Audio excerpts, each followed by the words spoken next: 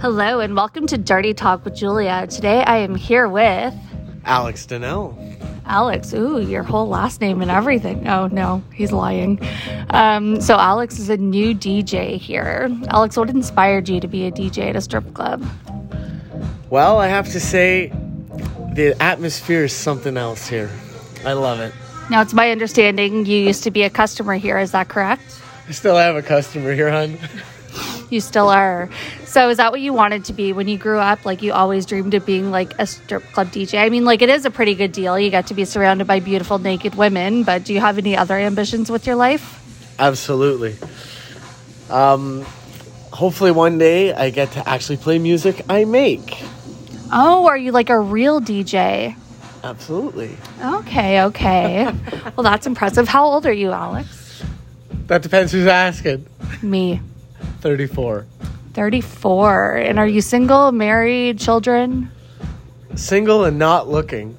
Single and not looking. Okay, well, have you ever, so when you were a customer here, as you still are, did you ever take any girls for dances? Yes. Do they still work here on your shift? Yes. Do you have feelings for these girls? Or do you think your opinion on women has changed since working here and seeing how it is? Absolutely. Absolutely to all three questions? Yes. Okay.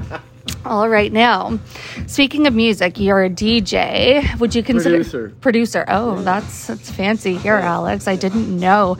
Would you consider yourself to be a Swiftie? Absolutely. Part-time, though, not full-time. What is your favorite Taylor Swift song? Is it White Horse? White Horse. That's a good one. That's a good one. So I might get a crush on you if you play not Backstreet Boys, if you play Taylor Swift. Just saying. So there's been, I believe, how many DJs since I worked here? There's Dave, Mitch, the weird guy when I first started, Matt, and we had a girl for a while. So 6 DJs. And out of those 6, do you know how many I had a crush on? 4. Close. 3.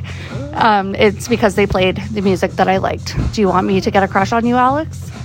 Julia, I was under the impression you already had a crush on me, hon. Oh, well, you're incorrect.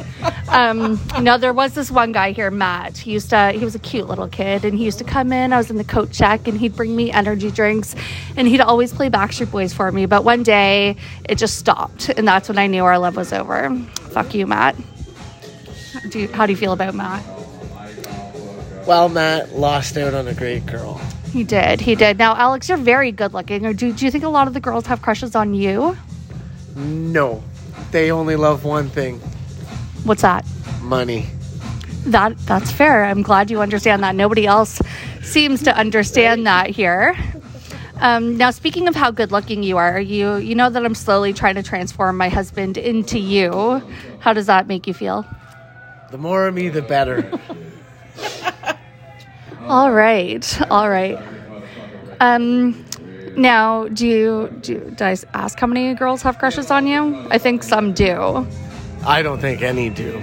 I definitely think one does. Not me. A blonde? Yes, with the lips. No, I don't think she does. She watches you. Like, I see a lot from here. And what I see is whenever you walk out of that DJ booth, her eyes and her big lips. Which lips, Julia? They just follow you across the room.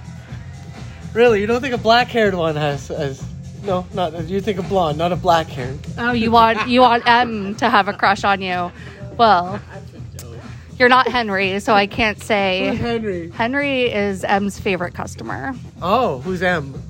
M, the one with the black hair that we're talking about. Okay, so we're talking about J and M, is that it?